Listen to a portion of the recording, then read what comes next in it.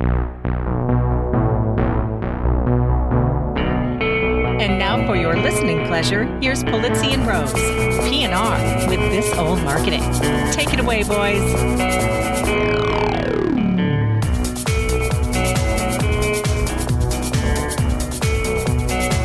Hello, my friends. This is Robert Rose, and welcome to episode number 251 of P&R's This Old Marketing. Recorded on Thursday, December 11th, 2020. And with me, my good friend, my colleague, and a guy who simply can't believe the Cleveland Browns are 9-3, Mr. Joe Polizzi. Congratulations. They look really good. Well, still a long way to go, my friend. I'm a Cleveland fan. But 9-3 is better than 3-9, which is where my Cowboys are. Are you 3-9? So, yeah, or 3-8, I think. We play this weekend, so yeah. Yeah, I got to tell you, I'm pretty happy with the play. I've seen more wins this year than I think in the last 6 or 7 combined.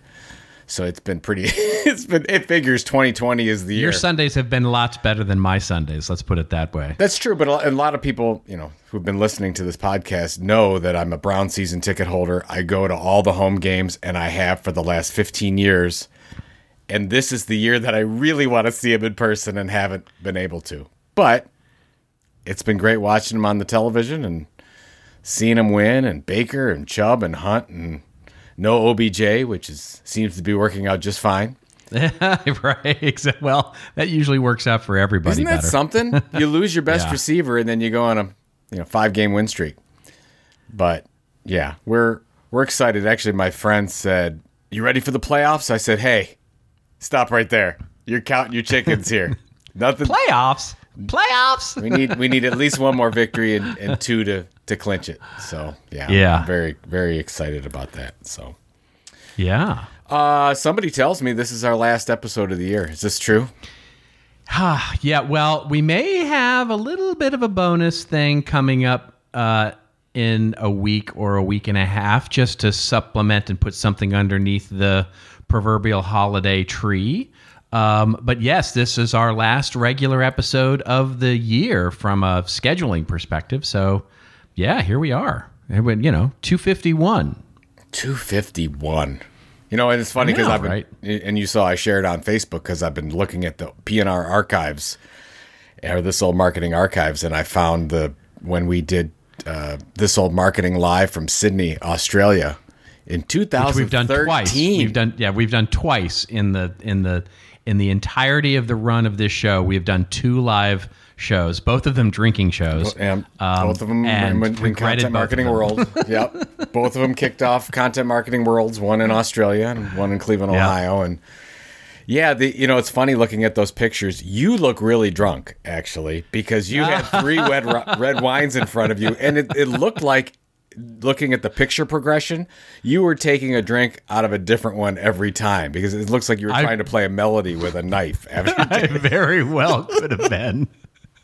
Especially in Australia, because I had when you travel to Australia, what happens is, this because you've done it so many times, you end up, your clock gets completely thrown off. Yeah. And so, as it moves into the evening, you're trying to push yourself to sort of stay awake, and you get a little tipsy even without having a couple of glasses of wine. And, when I was hosting the show, it was, let's just say the wine was, and here's the thing, and I blame Craig Hodges for this, who was the then CEO of King Content. And he sponsored the whole thing. Yes. He kept putting wine in front of me, and it's not like it was bad wine, right? It wasn't like bar out of the well wine. No, he had brought special bottles of this amazing Australian Syrah that was just unbelievable. So, I have every good rationalization for having 3 wine glasses in front of me. Was that the year we went swimming with the sharks or whatever we did? Yes. Is that the same year? That was sorry. No, that was the following year. That was the following year that we did that was the following bridge, year. We did the bridge climb. No, the year that the pictures are there is the year that we did the bridge climb. The year that after that was when it was just you and me, pretty much.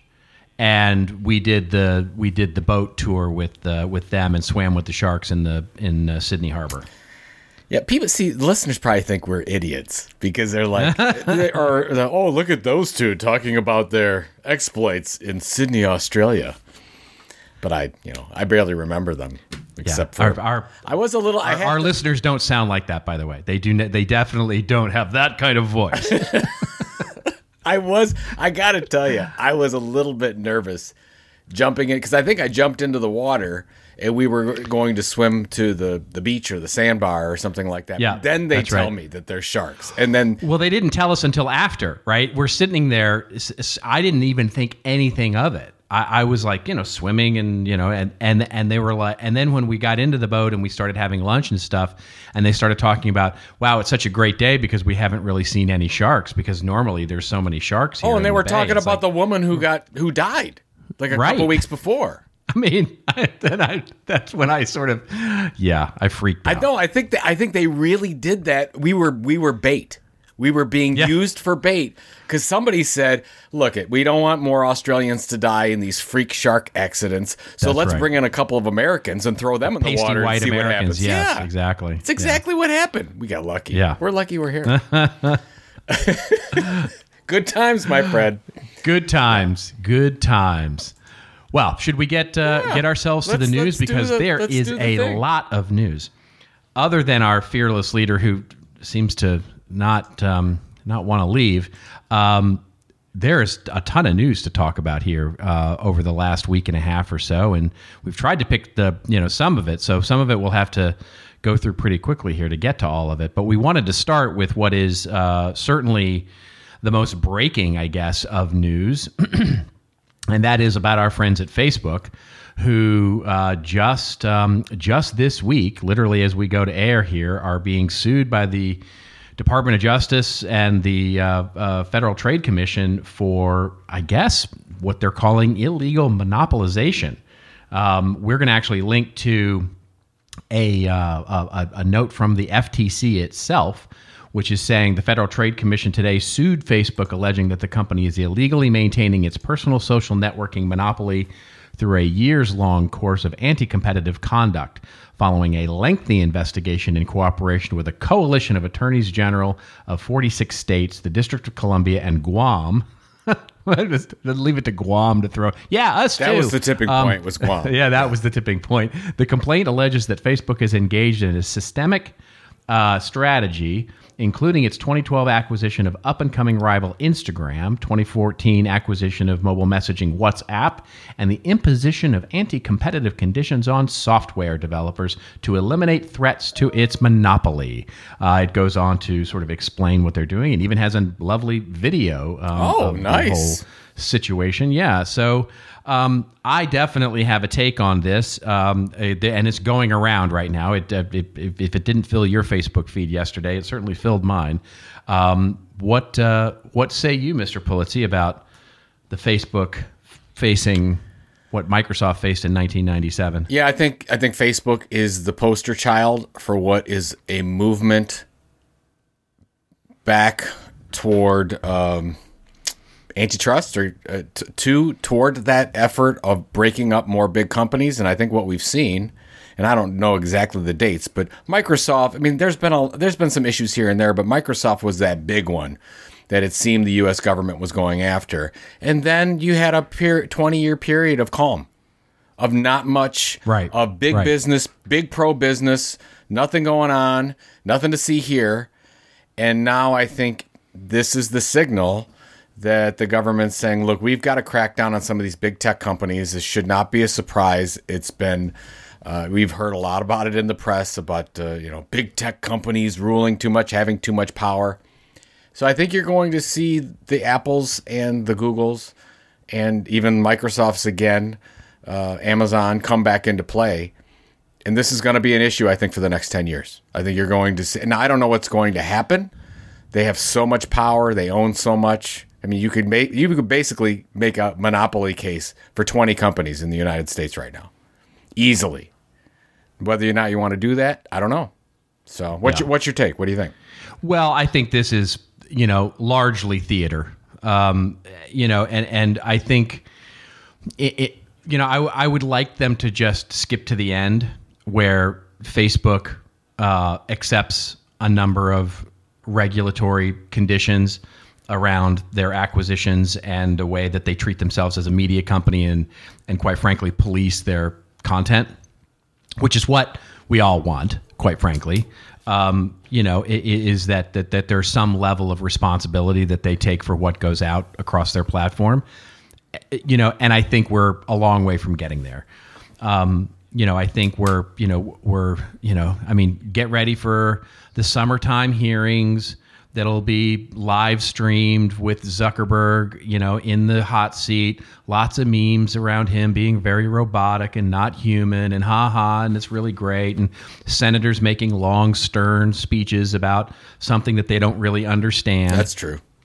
And lots of memes around that. And then we'll get to the point where they lose.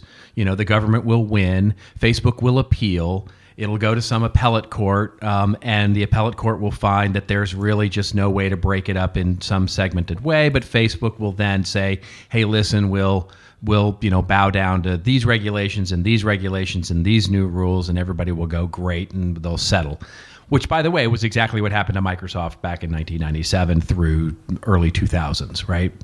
So, to your point, yeah, get ready for multiple years of, basically 3 minutes of mainstream news coverage every week, sort of giving you the ongoing box score of who's winning and who's losing. And by the way, interestingly enough, to your point, I think it's fascinating that a lot of the sort of social posts that I've seen is like, oh, when's Google going to get it? Google already got it. It's already happening to Google. We were just too busy 2 months ago, trying to figure out when QAnon actually became like a real thing to sort of notice the fact that the DOJ and the FTC filed suit against Google a month and a half ago. So it's already going for Google, right? So all these things are going to happen around the same time. No, I think your idea of theater is spot on. I ultimately don't think much is going to happen outside of small concessions, but it's definitely going to be a trend in the news for a long time. And we're right. That's exactly talking all about it. We got, and I really, he's not pleasant to look at. I don't want to look at Zuckerberg all the time. And well, it's just, that's why I want to just skip to the end. I want to get to the, it's like, it's that old Kramer from can't you just tell me the name of the movie you'd like to see? It's like, I just want to get there, right?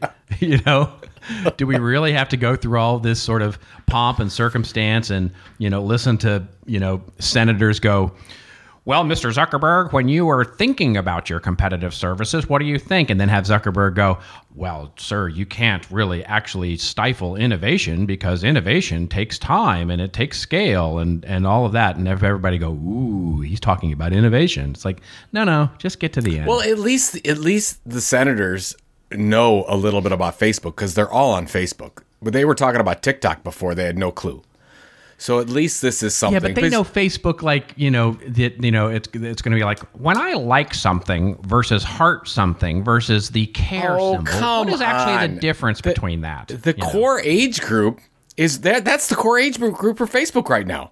Is 60 and over. But they don't understand the technology behind it. They don't understand the meaning and the real life integration. I read one article which I thought was fascinating that talked about how Facebook is racing right now to integrate and tie in Instagram technology even tighter, right? So basically their argument is going to be, look, it's embedded into our systems now. So there's no way to break it up. We can disassociate from the brand if you like, and Instagram could go off and do its own thing under Instagram brand, but sorry, the technology's already there. You know what I mean? It's like, which is a valid, which is true. Argument. I mean, if the ad platforms, absolutely. But I don't think Instagram, Facebook is the issue they're really going after. It's the messaging. No, it's like the messaging system. It's the continued. That's exactly right. It's exactly right. That's exactly right. Right. So that's why I'm like, get to the end, right? Where they start taking responsibility for what it is they're doing. And because by taking responsibility for what they're doing and treating them like a media company, you can argue, I would argue anyway, that they then actually do have some of the same weaknesses, if you will. It levels the playing field on a competitive set against other media, right? In other words, if NBC or ABC or some broadcast media system launched a Facebook competitor, well, they would be subject to all of the sort of regulations that they have as a broadcasting network, as a media company. Facebook somehow escapes that because it was launched as Facebook. So if you argue that they are, they're just like every other media company, well, then they'd have to comply with all the same things that media companies have to comply with. And quite frankly, the playing field would be leveled a little bit. That's true. Yes. But the fact is that every company is a media company. Oh, well, and that gets us to our next story. Let's just move it along. Nice segue, Mr. Quincy. You got it. Sometimes I'm on, most of the time I'm not, but there you go. That's right. All right. Well, this one is a really fun one to talk about, and another interesting news story, and you'll see why we group these things together. This one comes to us courtesy of the Poynter Group, Poynter, Poynter Group, the wonderful journalistic group. And big thanks, by the way, to Debbie, is it Johanning? Did I get her last name right there, Joe? Debbie Johanning? I think who sent this over via the email? So. Yep. Yeah. So the headline here is When the News Comes Back to Town. This small Kansas town first lost local news in 2009. Now, the University of Kansas's J School is bringing it back. J School, by the way, journalism school. And it goes through sort of a first party, which I won't read, in the lead around how they're changing this. But basically, the article goes through this wonderful story of how this newspaper, the Eudora Weekly Enterprise News reporter, really just sort of became revamped through the journalism school, sort of taking over and saying, we'll do it. And I think it's just a fascinating article that talks about all the things that we've been talking about, certainly, which in regard to local news and who should be responsible for it and how it might be evolved in the 2020 digital world that we live in. And it's fascinating. What I know this is near and dear to your heart. What did you think about this? I think this is a major trend you're going to see for the next 5 years. And while I love this model that the journalism school at Kansas is doing this, it's much more difficult for them to get it done. I think from an educational standpoint, it's great, but they talk about in the article, when the kids go on break during the summer, it's hard to keep this thing going because it's relentless, right? It's a local newspaper that's semester based. Yes, it's anybody who covers the news knows that it never stops, right? It's relentless. You always have to be on. I think the opportunity is what we're going to see is bigger companies, and we've talked about this many times on the show, but I think now is really the time. We see that there is a local news desert. It's absolutely a thing. If you go into any small town in any state in the union right now, they probably have minimal local news presence, if any at all. This is the opportunity to do what I think a lot of big companies have thought about doing: charity. You do charitable work, right? And you get that charitable work out, and we're so good. I think you're going to see the same thing with this kind of an effort. With if they want to call it philanthropy or charity or whatever, purpose-driven, goodwill, content for a greater good, whatever. You're going to see this happen. Now, I love what I've got. A couple friends of mine that have started the landcle.org. So basically, it's the Cleveland local news focus, and they started that because the Cleveland Plain Dealer, our newspaper, really became more of a syndicated paper owned by a larger company, which has happened a lot in the United States, and there hasn't been a lot of local news coverage. So they started that. Again, a small organization. They're looking for donations. It's very time intensive, and they don't have the revenues or the money to really put a lot into it yet. I hope they do. But I think a big company, I think this is a huge opportunity. For example, the land in Cleveland should really go to Progressive Insurance, who sponsors Cleveland Indians baseball and spends millions of dollars on that every year. They should just help these. They could sponsor the whole local news program if they wanted to. you can do this. It's almost like a rounding error to these large brands to do something like this. And it's so important. So what would the benefits be of doing that? I think it's a huge opportunity, especially because local news is hurting. So great. Kansas is doing this great model. I'd like to see more corporations do it. I agree. I think that's exactly right. I mean, I think, if you think about, it's funny, I'm working with one of the projects we're working on right now is with one of the big telcos, right? So I won't say who it is, but there's only like 3 of them. So, you could guess who it is. And it's fascinating to me that all of them, because one of the things we're doing is a competitive analysis, and the competitive analysis we're doing is on business services, right? So, things like, internet connectivity and networking and storage and email and, all the things that they're offering small businesses local, right? It's all local stuff. And so the interesting thing to me is every single one of them, without exception, has a stadium in some city, right? And usually in the city where they're headquartered. And it's their main thing. And all of them have a stadium named after them. And I'm going to throw a number out here, 5%, 10% of the stadium naming cost, 3% of the stadium naming cost, they could sponsor and or fund the local newspaper. And it's amazing to me that it hasn't happened yet. Yeah, well, like your own Cowboys. I know. AT&T Stadium. How much did they pay for that deal? $1 billion plus dollars? A lot. Yeah. A lot. Yeah. Let's just put it at a lot. Certainly they could, for what they paid for that, they could literally fund local newspapers for years.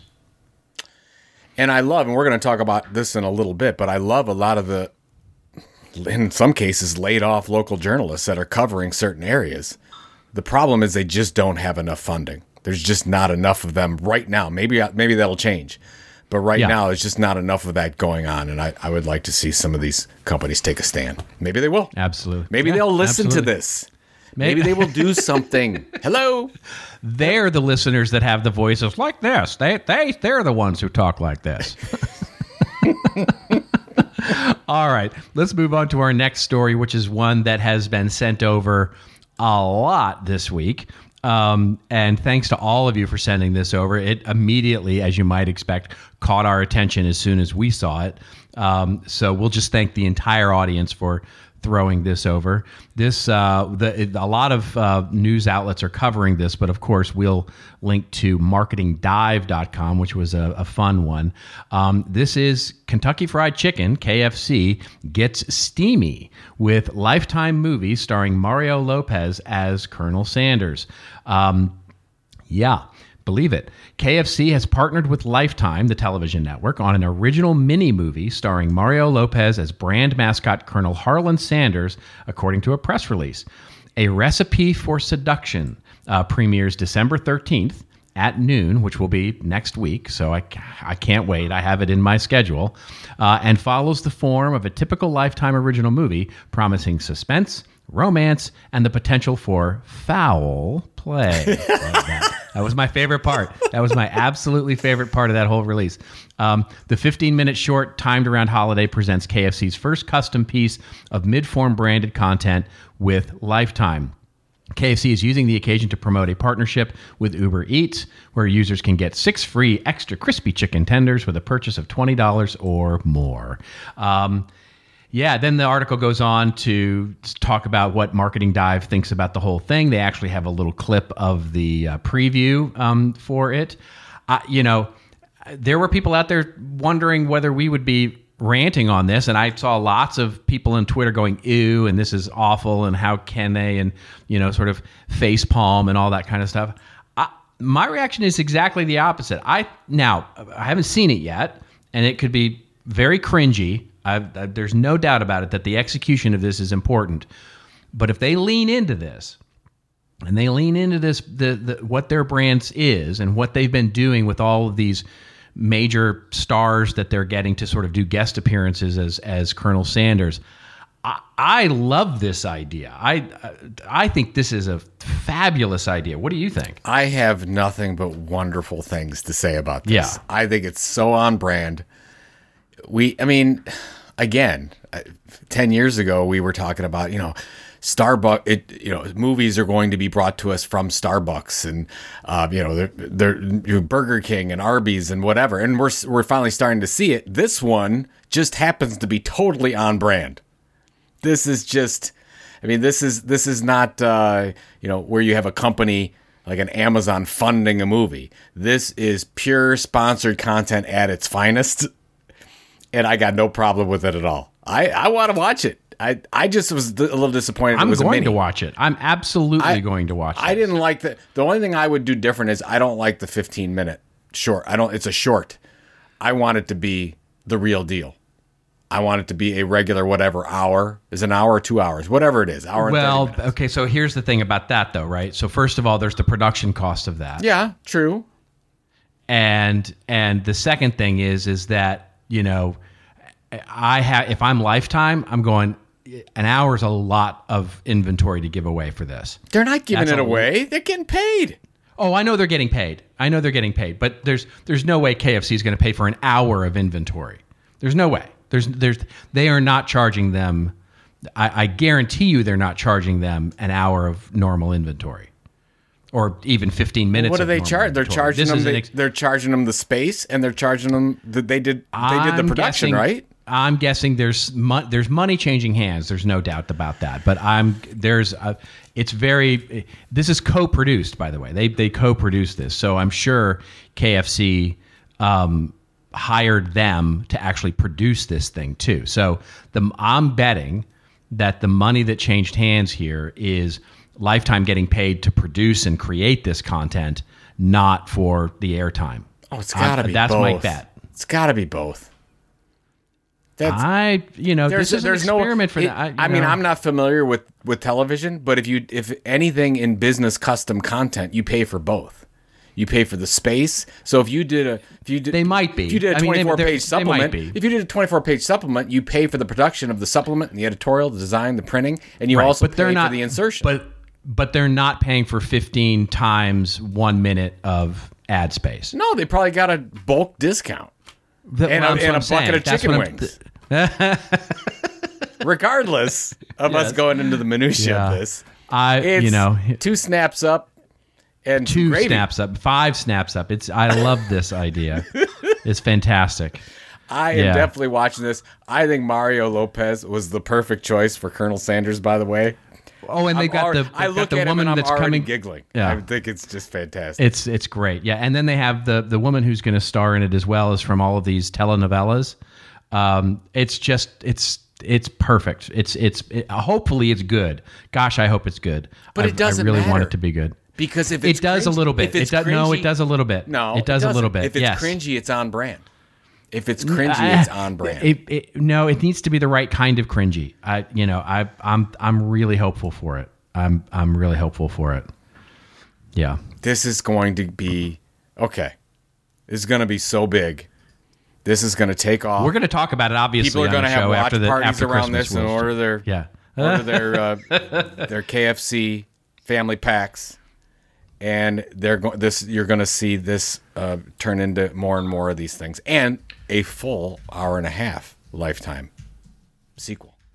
I could see that very much happening. I mean, that I could absolutely see this happening.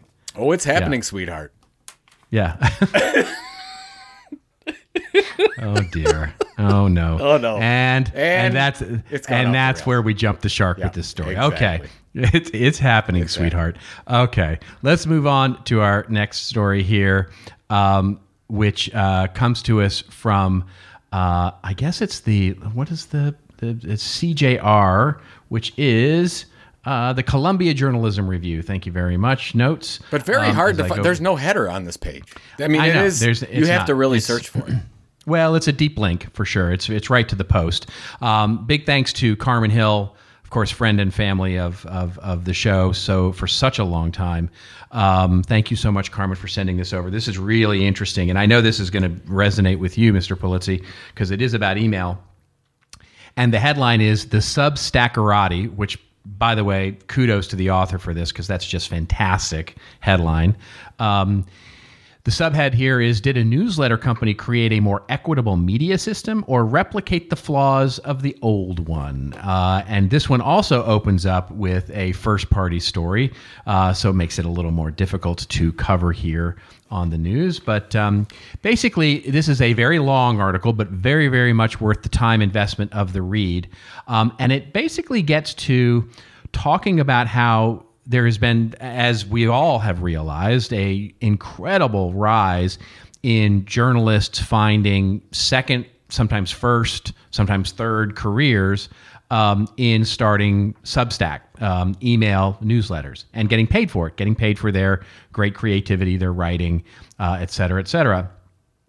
And then the article actually starts to question and say, but are we creating, because of the sort of winner takes all and sort of the leaderboards that they're putting on the front page and some of the things that that Substack is doing, a bit of the same kind of challenges we have now with social media and some of the same kind of challenges that we have, which is not rising very much diverse voices, because what you're getting is sort of, a sort of continuing cycle, if you will, of most popular wins, right? The ones who are getting the clickbait and the click headlines are getting more success, more subscribers, more readers, and those who are actually creating substantive things are getting a little bit buried.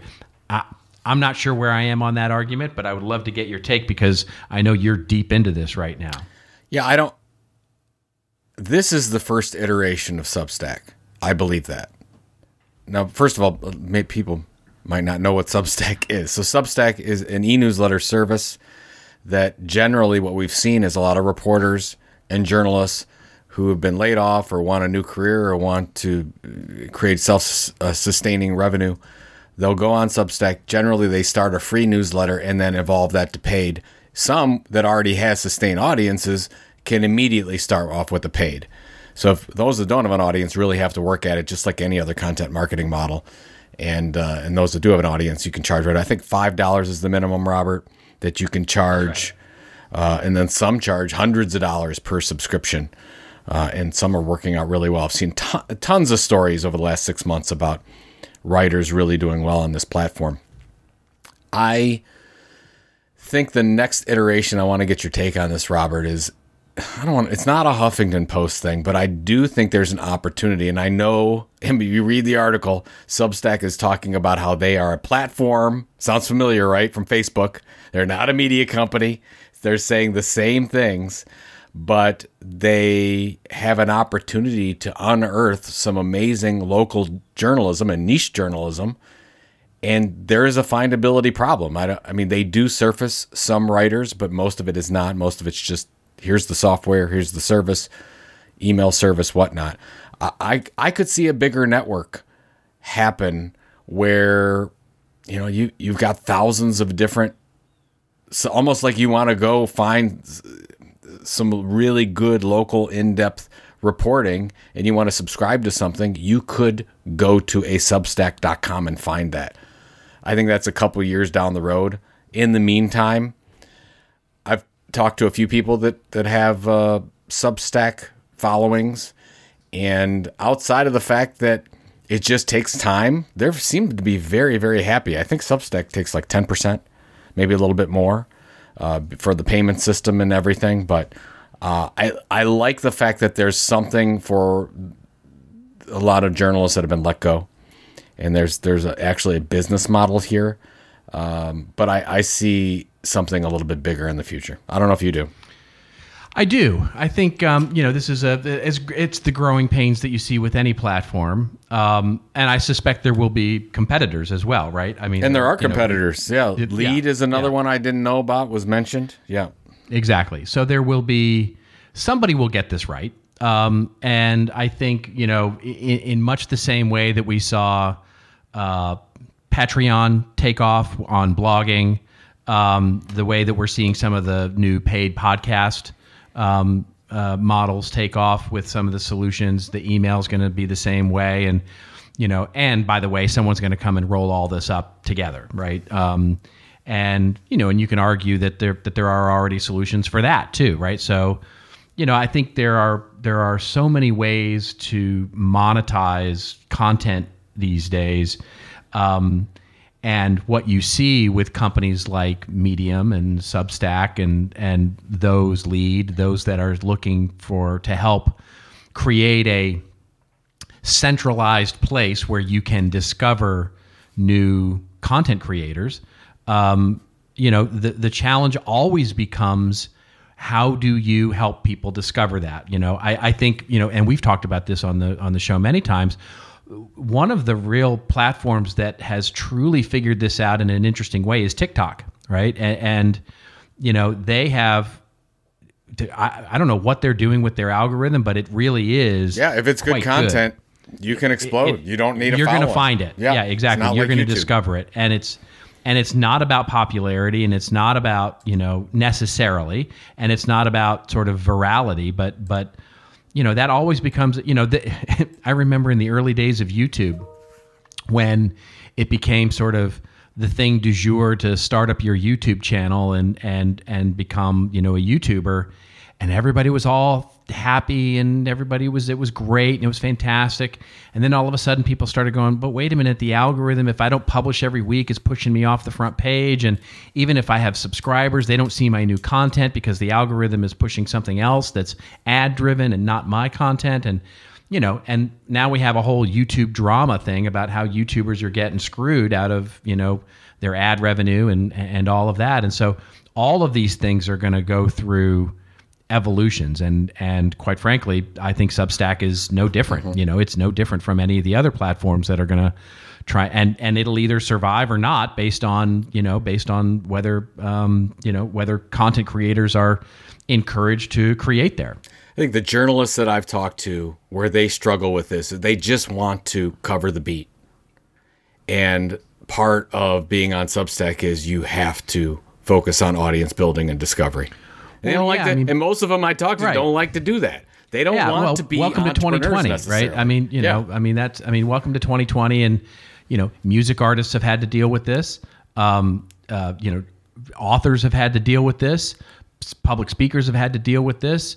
Now journalists are dealing with it, right? This is this is the new digital world that we live in, and it's just like New York Times had to alter their business model, well, journalists are going to have to alter their business model, and the opportunities as well as the risks are as equal as high, right? And so, one of my other clients is a wonderful company that teaches lawyers, right? They teach lawyers how to be lawyers, and how they should develop their firms and how they should hire and how they should market themselves.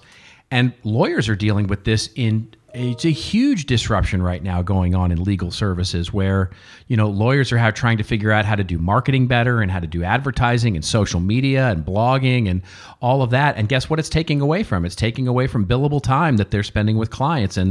But that's life. That's what we're dealing with these days. And so, it's a double-edged sword, with direct to consumer relationships. Guess what? Comes consumer relationships. You know what I mean? It's like, you want the power of going direct to the consumer, you got it. And guess what you have to do? You have to develop a relationship with the consumer. It's a little bit funny that way. It's true.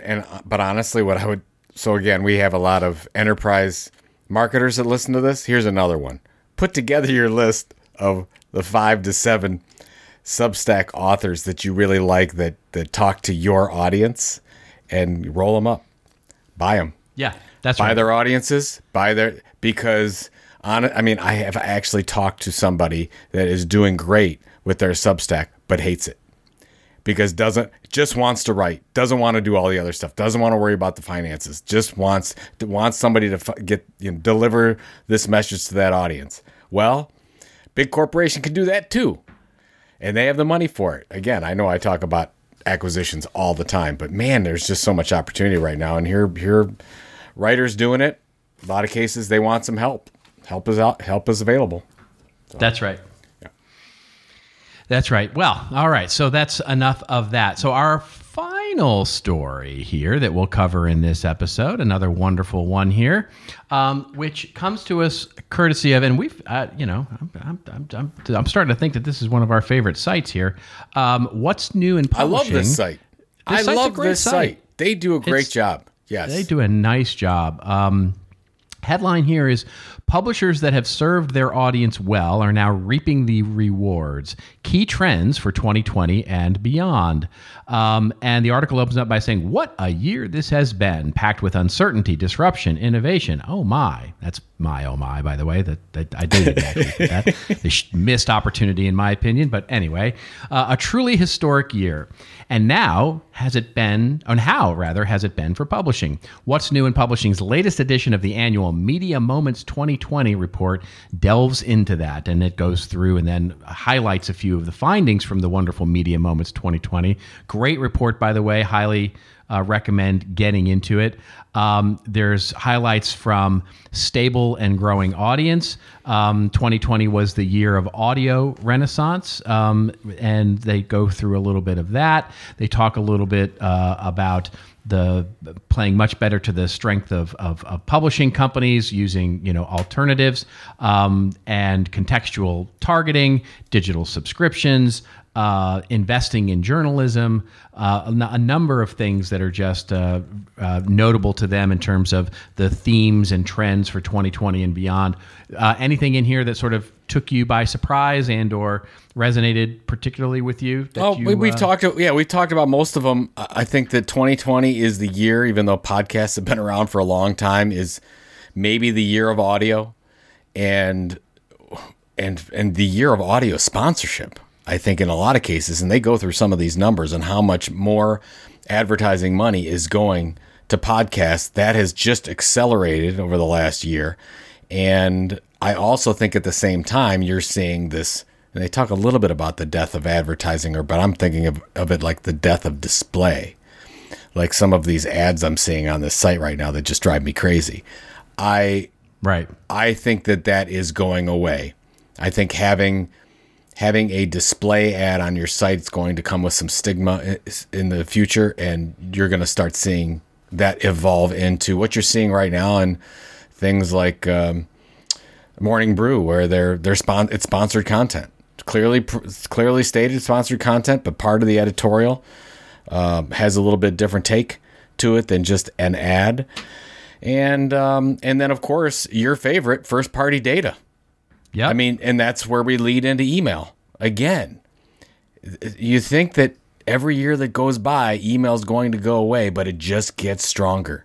And especially with all the privacy regulations, email has gone back to the forefront, and people have to think about, how do I have direct connections, opt-in connections with my audience? And geez, who would have thunk it that all the social media and communication channels that we have, emails on the top?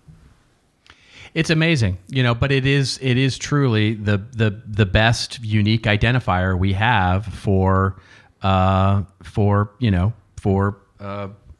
first party data. Yep. It is where we can sort of tie everybody back to one identifier, and there are, I recognize, I've been looking at this long enough to recognize that there are other ways to start to do that now, and other ways that some of the ad platforms and some of the MarTech platforms are starting to identify and provide for unique identifiers for people that don't include email, but for most of business, that either A, aren't buying some of these more sophisticated solutions, or B, just doing things manually, email or phone number or physical address is still the best unique identifier of a piece of data to start to build attributes around.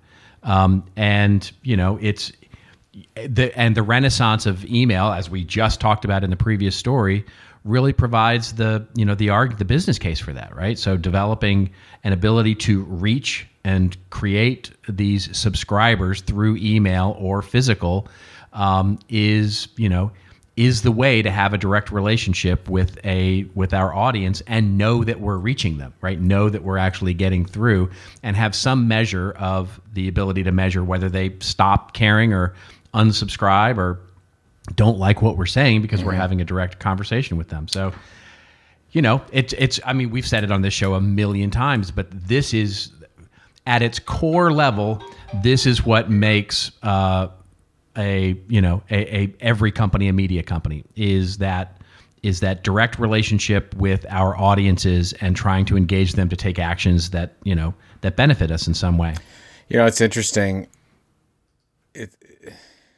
COVID, a lot of horrible things from COVID-19, obviously, but this digital disruption of media business models has been really interesting to see this year, because we've talked about it for how many years, but what now I think you've really seen is the New York Times, Washington Post, and those ilk have really said, we are ditching our old business models. Like, they always were hanging on to them. They're like, I think we can still do print advertising, and I think we can still, and you see all these business publications really hold on to old models. And then April came around, they said, all right, let's innovate. We can't do that anymore. We've got to think totally different. Just like, you saw that, we took the family out to dinner the other day, and we sat in a plastic igloo. It was beautiful. Plastic igloo sounds terrible, but it was awesome. And it was, there was no contact with the server, and we just sat in our own little safe space, but we were actually out to eat, and we got served, and it was great. And I looked at all these, it was outside the restaurant, and they're all in the parking lot, and all these igloos, they got little fires outside, and they've got lights up, and they created a little winter fest. And I was looking at my wife, and I'm like, this innovation is incredible. They have to do this to survive. And it's in some ways sometimes a little bit better experience depending on how you're looking at it. And they've been able to do this. I think you're seeing the same thing with media. You're seeing these great new models that are saying, look, we don't just have to survive through advertising and sponsorship. We can survive 8-9 different revenue ways that I think we've talked about in a book called Killing Marketing. But anyways. Who would have heard of that? But who would have heard of such a concept? But that business model with the 10, that is right now, that you're a media professional, you pick up that book and you're like, okay, this is it. This is the new model. This is it. Yep. Yeah. So anyways. Well, speaking of new models, we have a wonderful sponsored message for all of you Christmas season. Everyone, yes, for everyone listening. God bless us. And actually, time is running out on this one. Content Marketing University enrollment is only open until the end of the year, December 31st, 2020. So you've got to enroll right now in this comprehensive content marketing education. I know personally some of the professors. I'm talking to one right now. some of the professors. Yes, you do. And the curriculum that Mr. Rose put together, 50 plus hours of content from top industry leaders. If you need more education and you want to be the best content marketer you can be, go to contentmarketinguniversity.com and enroll. You and I, it's funny, you and I were talking about this. We had what did we come up with this idea? I don't know. 6 years ago, something like that. We're like, we should do CMI University. Well, CMI University is now 5-6 years old. Some of the best trainers on the planet can help you in your content marketing journey. Try it now. Do it. ContentMarketingUniversity.com. It's wonderful. It's wonderful. Yeah. You can't say it's wonderful, though, because you're in it. Here's what I would say is that all the other people are wonderful, right? Here's the thing is that one of the benefits of being so virtual this year is that we recorded so many more sessions from content tech and content marketing world than we ever have before. And so there's a lot more material that we could get into Content Marketing University.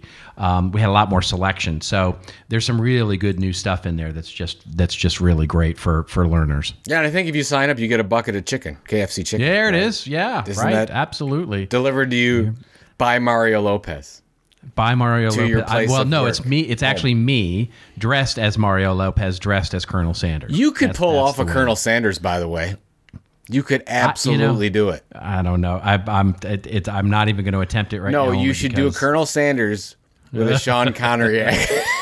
Except, you don't have to do it. I'm not going to put you on the spot, but that's what I think of. It's like you got the look of Colonel Sanders, and then all of a sudden you're like, whoa, that's not. I want my chicken nuggets. Perfect. All right, ladies and gentlemen, it is now time for your favorite, empirically proven favorite part of the show, which is our rants and raves section, where Joe and I go out on a little bit of a rant or a little bit of a rave that makes us feel like we're having a bucket of chicken or that we are a bucket of chicken. Do you want to go first? Or yeah, shall I'll go first. Mine's really brief. This is from our good friend of the show, has been for a long time, Igor Bielobrodek, I believe is how you say Igor's last name. Igor's been a great proponent of the show, works with Deloitte in Poland, and sent this article that I didn't see, so I'm glad he sent it. This is from DW.com, and the news is, Poland state-run oil company buys leading media group. And it says PKN Orlen has bought Polska Press from its German owners. Critics have expressed concern over the government's successful takeover of private media. And I wanted to share, Igor sent me a bunch of information on this and his take. So I wanted to share his take because he's in Poland. And I guess this is a rant or what's possible. I mean, you and I have talked about what is possible with content marketing, and that sometimes it can get into the wrong hands. And that is what Igor's concern is. And Igor says this purchase is feared to be a way to control the media in Poland. And he says it looks like a content marketing strategy move. Buy your way in to have your own media. And then he says, think of all the possibilities it gives the state government to interact, learn about, and influence the audience, the first-party data available to them. And he says, frankly, he's a little bit scared of that. I think that in the U.S., we see some of those things, but maybe not to this extent about being purely state-owned. But basically, Igor spoke at Content Marketing World this year, and he gave this prediction. He says, content marketing has won. Building owned audiences is now a standard part of business practice. However, there is a perfect storm for politicians to start discovering the benefits of independence from rented land by adopting an owned media model to reap the benefits of addressing niche audiences ignored by mass media and owning first-party data denied by social media. And that's from Igor. And So I wanted to share this in his take. So thank you, Igor. Very thoughtful. Thank you for sending this on. And I think this is something we should look out for. And I think this is something that's going to happen. And you're going to see a lot of government entities and politicians see that this is just like you and I have talked about on this show, where corporations should buy certain media or support certain media. You're going to have the government do this as well. This is a long history of state-run media. That in a lot of cases, in certain countries went away, but maybe you'll see a resurgence of this since we've got some wacky behavior going on around the world right now, and certain wings of support that don't mind seeing this stuff happen. So it's a little bit. I agree with you. I don't know if you have a take on it, but I agree with Igor. It's a little bit scary. It is a little bit scary. I mean, it's one of those things where it's always about a balance, right? It's always about, I mean, because we opened this show with talking about Facebook and how most people, let's put it this way, most people who are inside baseball recognize that Facebook should have some additional most people that just use Facebook don't care, right? Don't really think about this stuff, right? It's like, it's a bit like privacy, right? Where, we think people care about privacy, but people only really care about privacy when you ask them about privacy. The number of people who actually proactively go in and change their privacy settings on their browser and in Facebook and on their mobile phone is really low, right? And so it's only when we start, if I ask you, do you care about, well, of course I care about privacy. Well, have you changed your setting? Well, no, I haven't done anything like that. And it's a little bit like that with Facebook and the freedom of media, which is, we want some regulation, but we don't really care about regulation until it does something that we don't like. And that balance is really hard. But when you start, hearing about state-run media and that sort of thing, it gets scary quick, right? The level of control and, what you can trust is really, it's a big thing. It's a big deal. Well, I mean, yeah, we've seen what it's done in China, and now you have this possibility in Poland. They're not doing it directly, but they're doing it through an operation that they own a piece of. So, you're sort of backdooring it. We'll see. All right. We will see. Sir, what do you got? All right. Well, I have two very quick things. They are both raves. I guess one is more commentary than it is a rave, but the other is definitely a rave. The first is, did you see that Mr. Bob Dylan, he sold his catalog. See this, yes.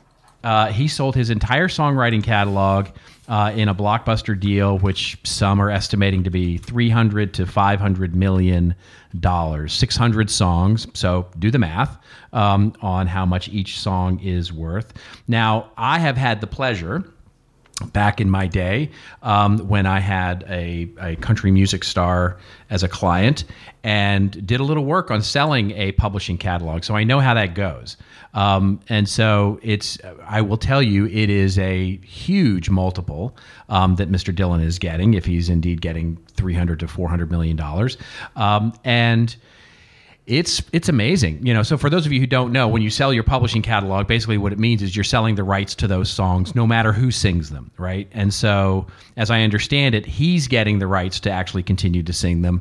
But basically, anybody who covers, Blowing in the Wind or, any of his other songs are now going to pay, and basically Universal Music Group's going to get the dough for it. What it makes me think of is, first of all, congrats. I mean, huge. But what it makes me think of is how valuable great content becomes over time, right? So great classic content and how we're valuing it these days. And I wrote a little piece. This was my weekly letter this week for CMI. But, it made me start to think about, I just for fun, I went back and looked at all my old white papers, going back to 2008, looking at, my thousands of blog posts, looking at, all of the things that I've been doing, from infographics to videos to, my oeuvre, if you will, of content, and thinking, I wonder what that would be worth. Probably less than it would, get me a nice dinner somewhere. Well, it'd be worth more than a bucket of chicken. Yeah, it may be. Maybe more worth than a bucket of chicken, or at least worth a bucket of chicken. But even if it was worth just a bucket of chicken, that's an interesting thing. And it started to get me going on, as we start thinking about more and more companies acquiring blogs, acquiring, and platforms. Well, the acquisitions of content are going there as well. And what it reminds me of is that as startup companies get acquired by bigger companies, are they valuing in their body of content, right? Their blog, their resource center, their white papers, and they should.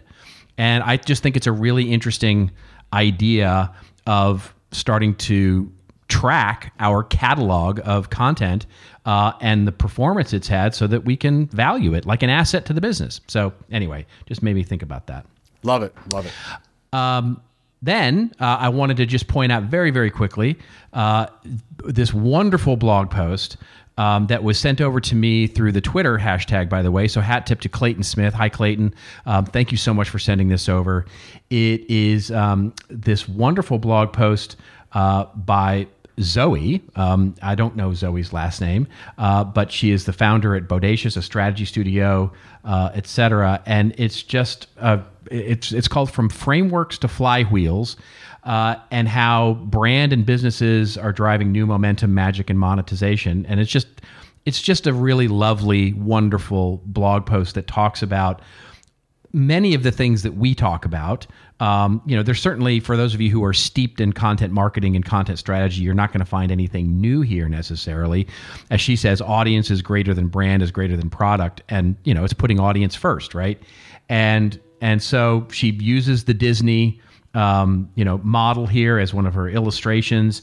And it's just a really delightful, wonderful blog post. Couldn't recommend it highly enough. I don't know Zoe, and I'm sure she's not a listener of the show, but just a great piece, and I wanted to rave about it. So there you go. There you go. Perfection. Yeah. It's always sad, well, sir, to end Christmas, the year. Yeah. Last show. Yeah, yep. There it is. Yeah, I know. And we're done. Yeah. That's all I have to say about that. That's exactly it. And I take it you're keeping it low key for the holidays? Definitely. I'm literally going nowhere. We are actually going up to our little beach place, and we're going to spend a week and a half up there. So we'll, much drinking, much food, much rejoicing, much contemplation, much being grateful for the things that we have this year. And, and then kicking off 2021 and hopefully putting this year in our rearview mirror. We got some fun things planned. I think 2021 is going to be a good year. Good year for it's going to be a great for the show, year. For our audience, for everything, for the world. I was having this very quick call, and I know we're running out of time, but I had this really quick call with that I have on a regular basis. It's this mastermind group of economists, and they were, one of the things that they were sort of all in agreement with was one of the things that's likely to happen next year is what they're calling a return to hedonism. So it's sort of like all of this pent up energy that we all have. So places like Vegas and Manhattan and New Orleans and all these places where you can sort of just go like let loose are going to be like, it's going to be be crazy. It's going to be crazy. And I think it could be, cross your fingers, knock on wood, whatever, sort of things you do to bring in good karma. Let's just hope this vaccine thing sort of and everything, all of our social distancing and mask wearing and all that stuff works, and that 2021 really sort of turns things around and we can get back to hugs and in person and, a little bit of normalcy when it comes to living life. Hear, hear, my friend. Yeah. All right. Absolutely. Well, that is it, folks. We are signing off. Kind of for the year. Again, just a little bit of a hint. We might drop something over the holidays for you that might tee up some things. So just watch your podcast feed for that. But otherwise, we are signing off for the year here. If you liked this episode, we are asking you to do two things. One is go to iTunes, review us, get us a review. We're trying to be the number one marketing podcast in the entire planet, and it's no small goal. So help us get there, won't you? And share it with a friend if you dig it. If you don't like it, don't share it unless you don't like the friend very much, and then you can send it to them, of course.